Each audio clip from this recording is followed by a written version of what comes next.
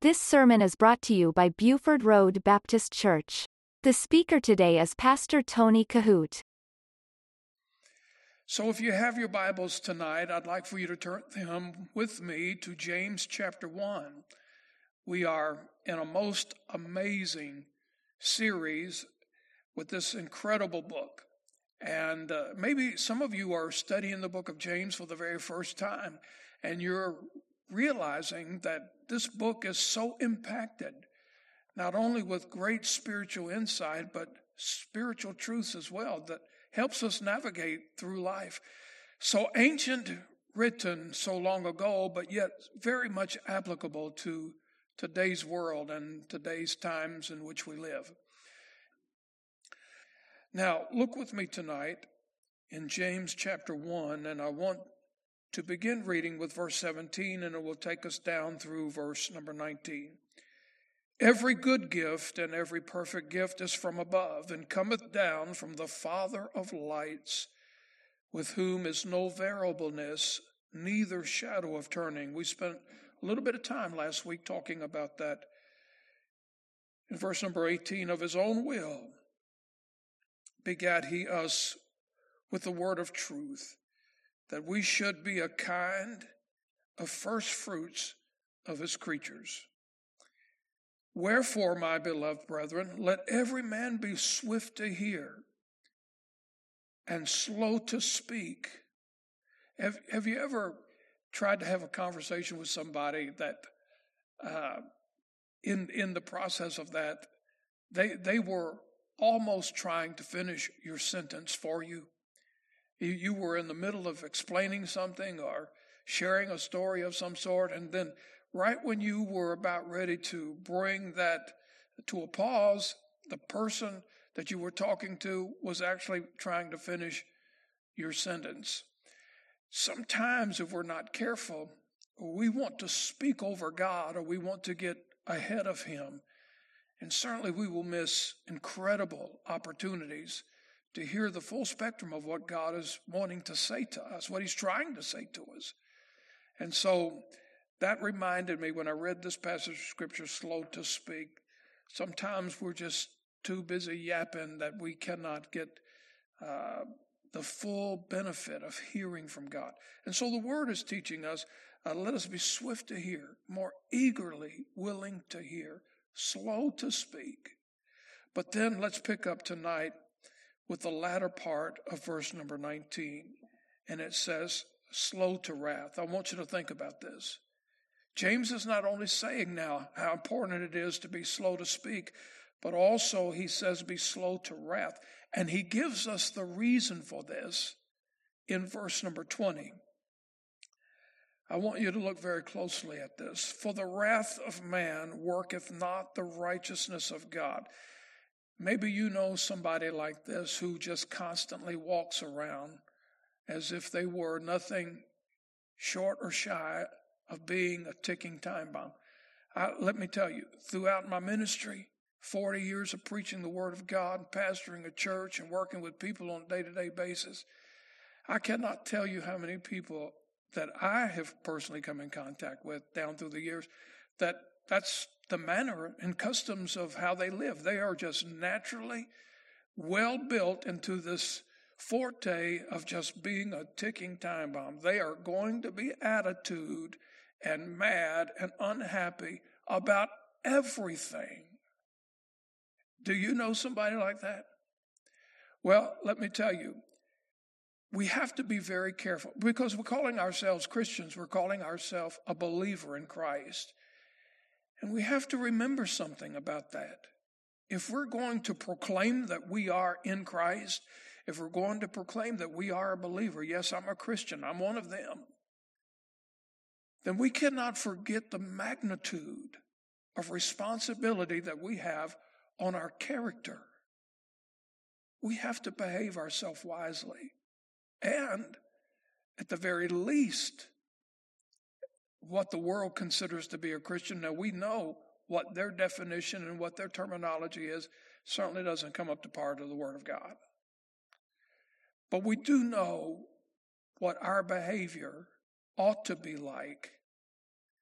and what will bring honor to the Lord and what will not. Let me explain something to you here. When you read this passage, for the wrath of man worketh not the righteousness of God. That's important, because when our anger is released without godly assortment, and I want you to think with me, without godly assortment, then it's very easy for our tempers to fly.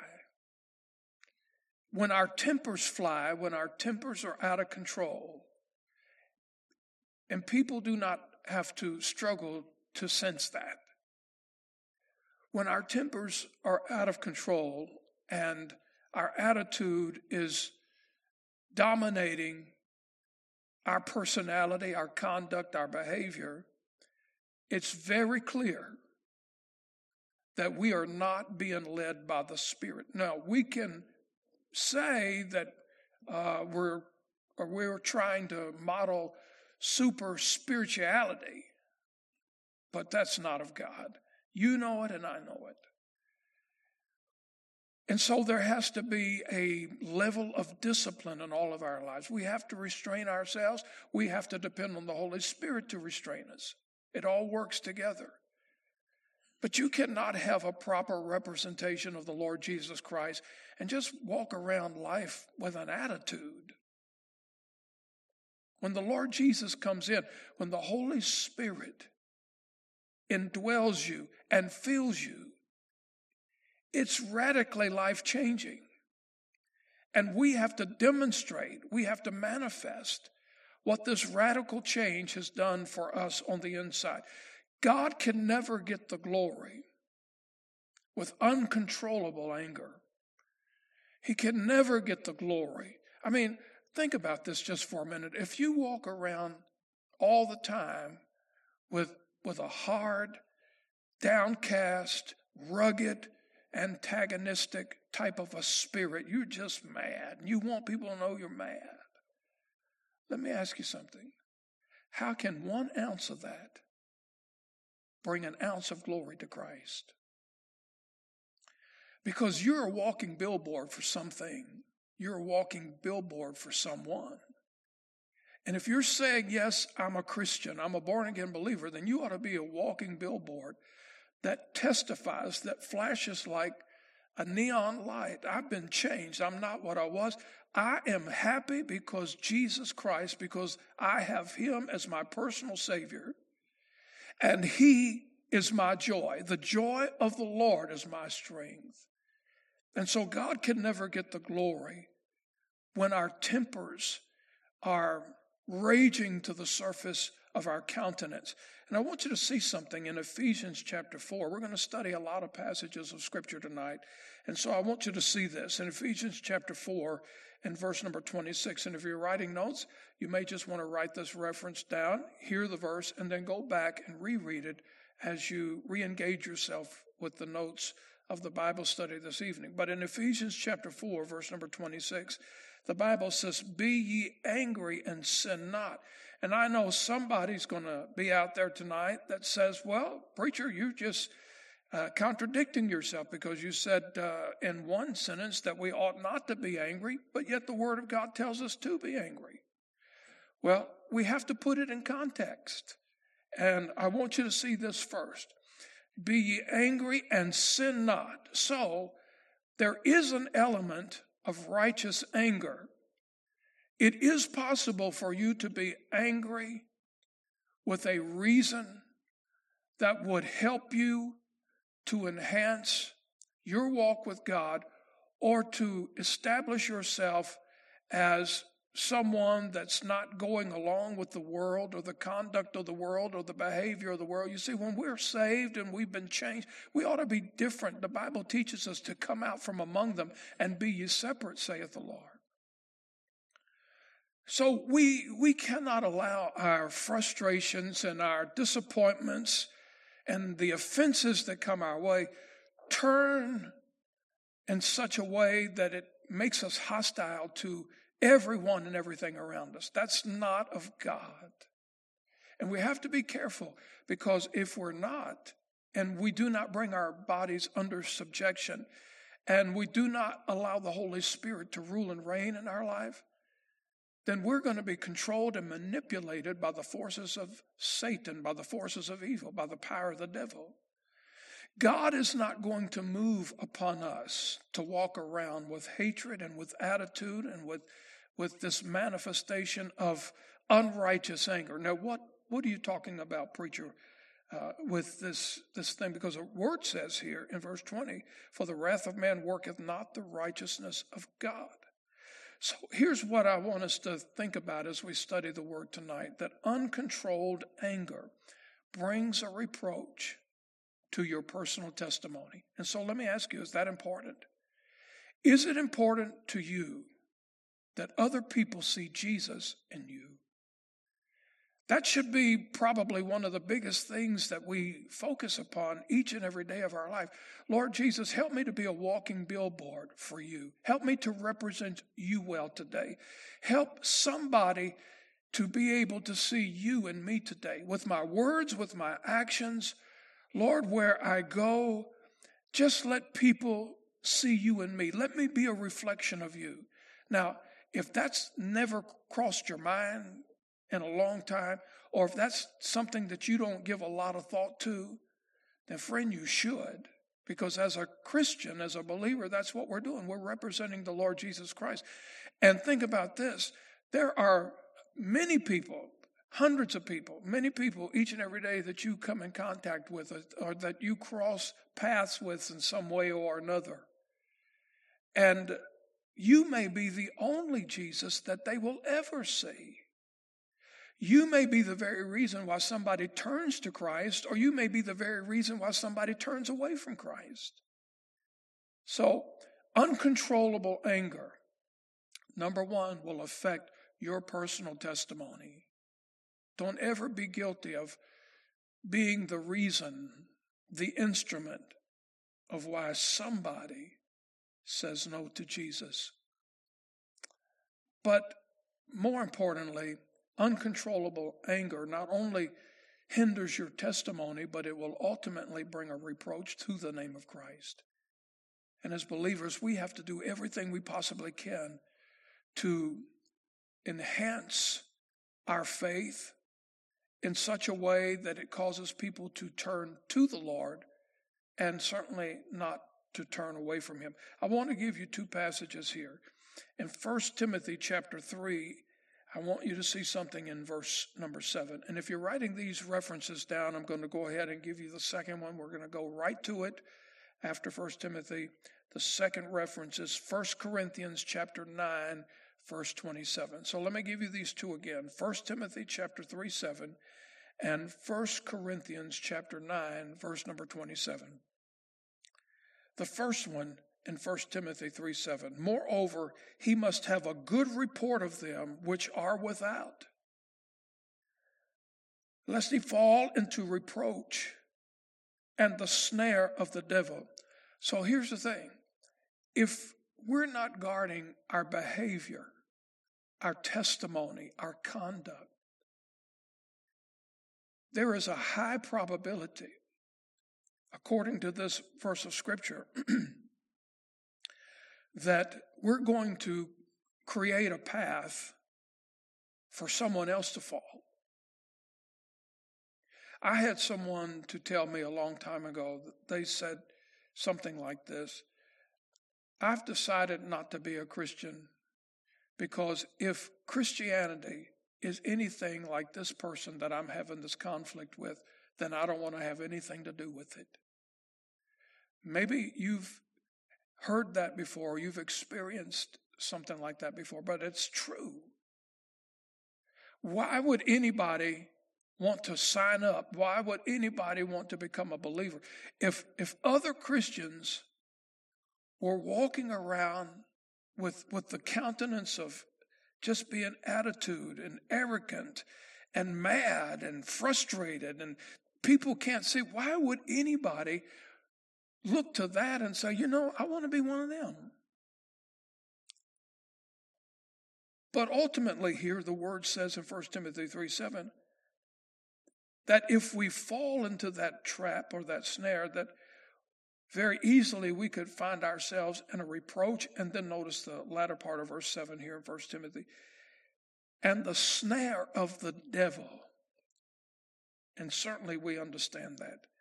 Now, 1 Corinthians chapter 9, verse 27, Paul said this, but I keep under my body and bring it into subjection.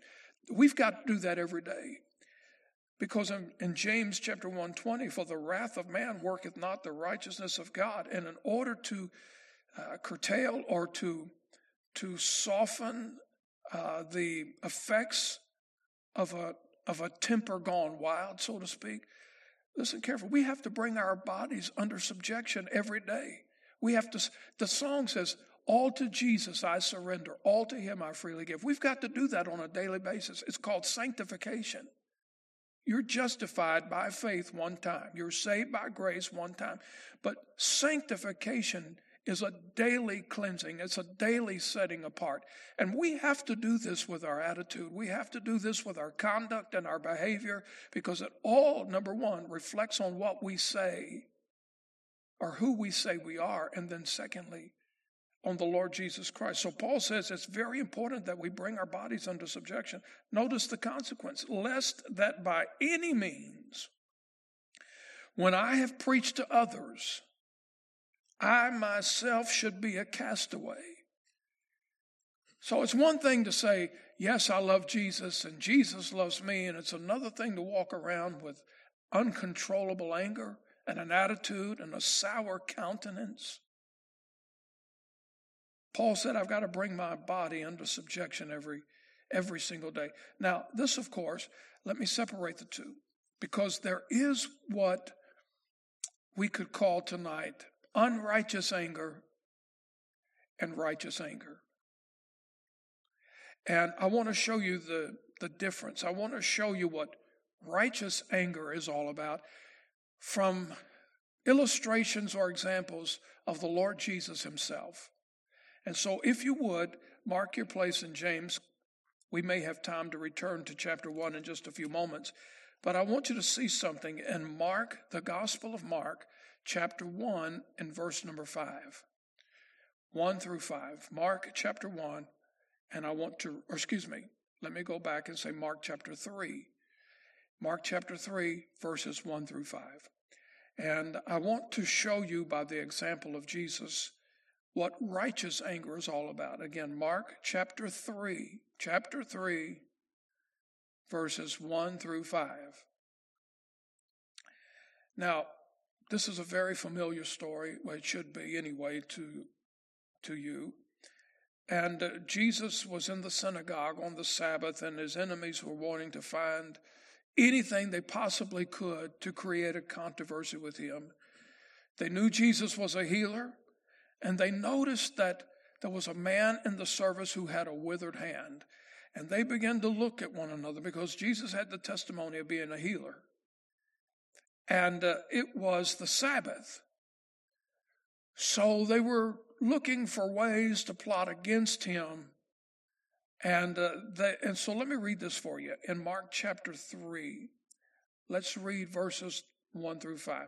And he, Jesus, entered again into the synagogue, and there was a man there which had a withered hand. And they watched him. You see, when Jesus walked in the synagogue, they knew this guy was sitting over there. He had a withered hand. Jesus walks in the synagogue. They knew he was a healer. And so when Jesus walks in, they begin to nudge one another. It's the Sabbath. It's the Sabbath. What's he going to do now? It's the Sabbath. Look at this dude over here. He's got this withered hand. Jesus is here, and it's the Sabbath. We're going to set him up now. What's he going to do? All right, look at this. And they watched him, verse 2, whether he would heal him on the Sabbath, that they might accuse him. Now, when all of this plotting was going on, you have to remember something, that Jesus is omniscient. You need to know the meaning of those incredible words, those attributes of God. He's omnipotent. He's all-powerful. He's omnipresent. That means he's everywhere. And when you hear this word omniscient, you need to know the meaning of that word, and that is he's all-knowing. There is absolutely nothing he doesn't know. He knows everything about you yesterday, today, and tomorrow. He knows everything. So when Jesus walks into the synagogue, he knew it was the Sabbath. He knew these guys were being there. He knew when he walked in, there would be a guy there with a withered hand. And he also knew that when he walked in, these people were going to immediately begin to scrutinize him, plot against him. And so notice this. And he said unto the man, you notice that when he walked in, he did not address this crowd. So Jesus walks in, and he saith unto him, which had the withered hand, stand forth. Now notice this. And he said unto them, so you have to get the idea here. Jesus walks in, it's the Sabbath day. These guys are plotting already against him. Jesus walks into the synagogue, and he tells the man, he says, stand up. Now Jesus is about ready to work. He's not interested in their rules. He's not interested in the eyes that are being cross-examining with one another. He's not really disturbed about all of those issues. In fact, quite the contrary. And so when he says to the man, stand up, notice verse number 4, and he saith unto them, now he's going to address them. Is it lawful? I would have loved to have been there. Picture the scene now.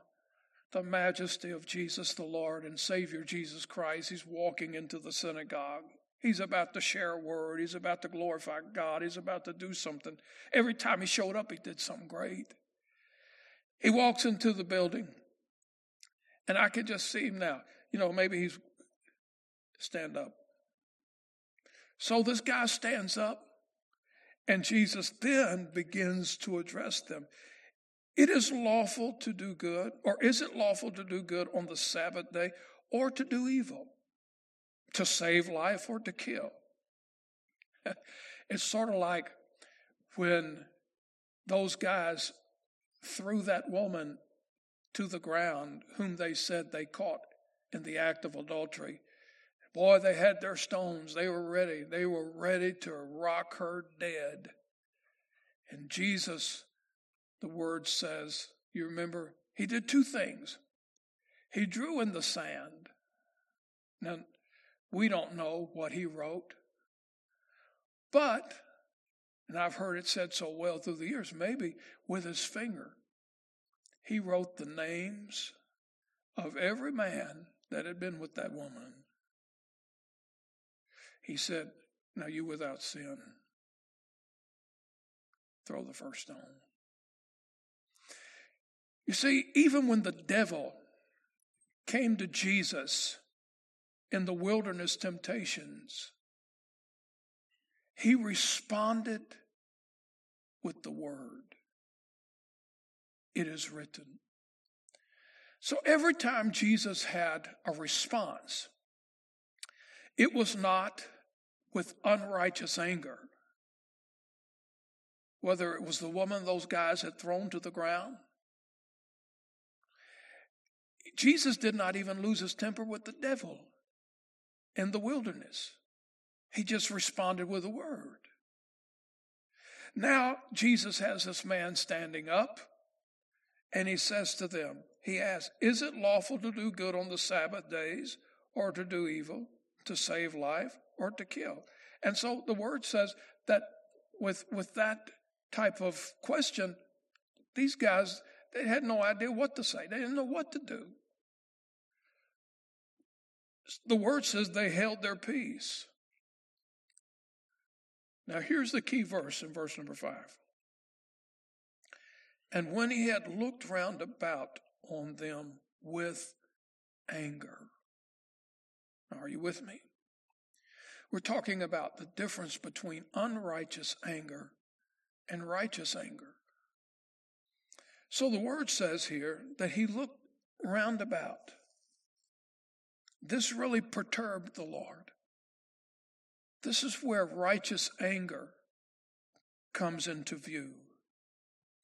Now notice, there's a comma behind the word anger. Being grieved, Jesus was grieved. Notice this.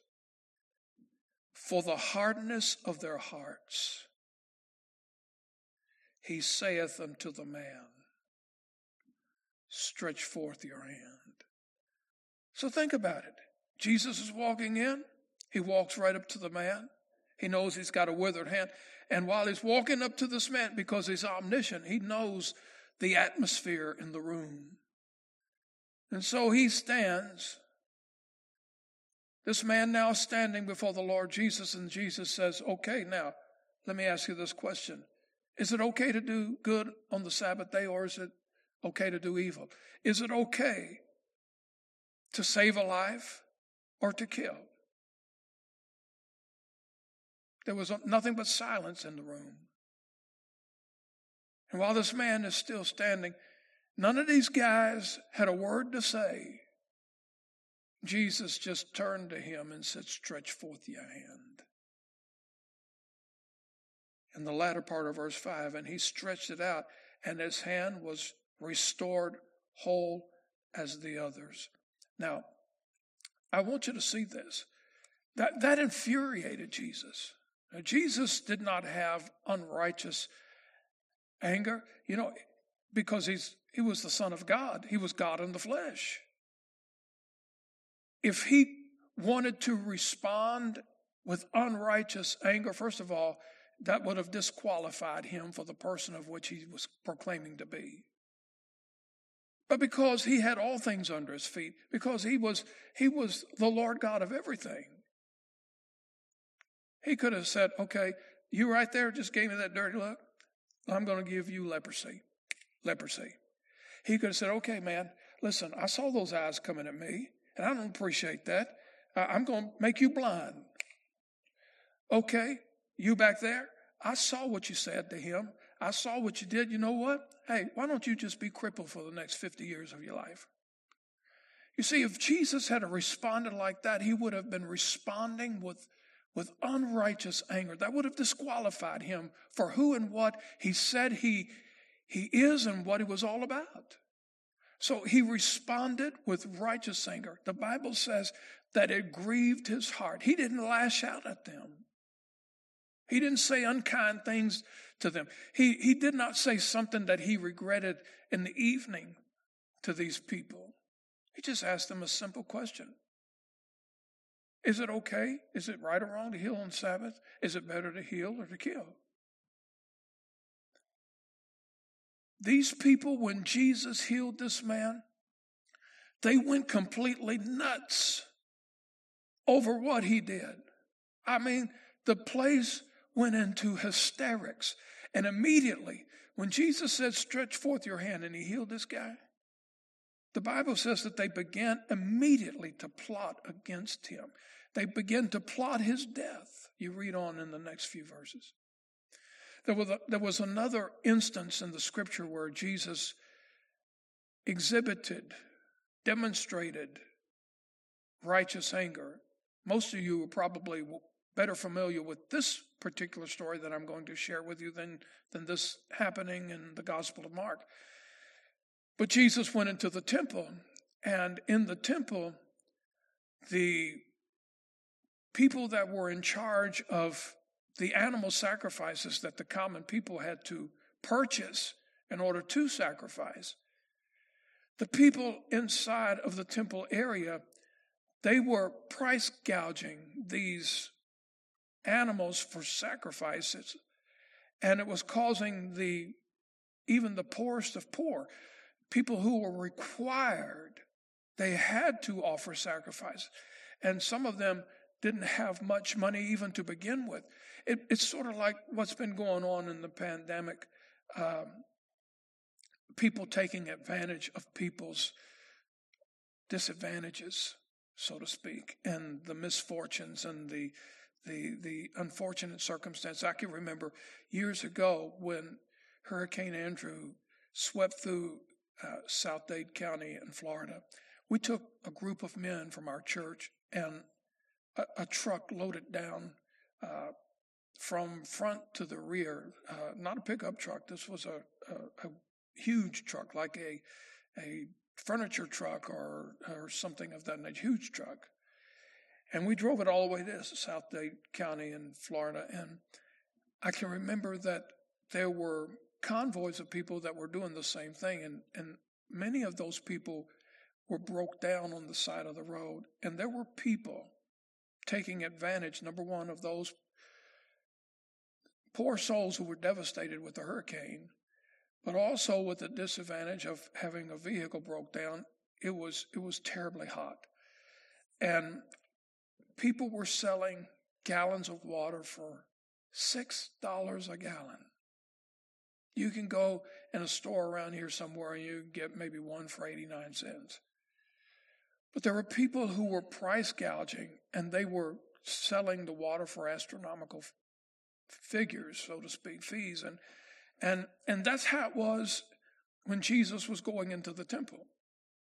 He went into the temple, and there were people that were price gouging the animals that were to be used for the sacrifices.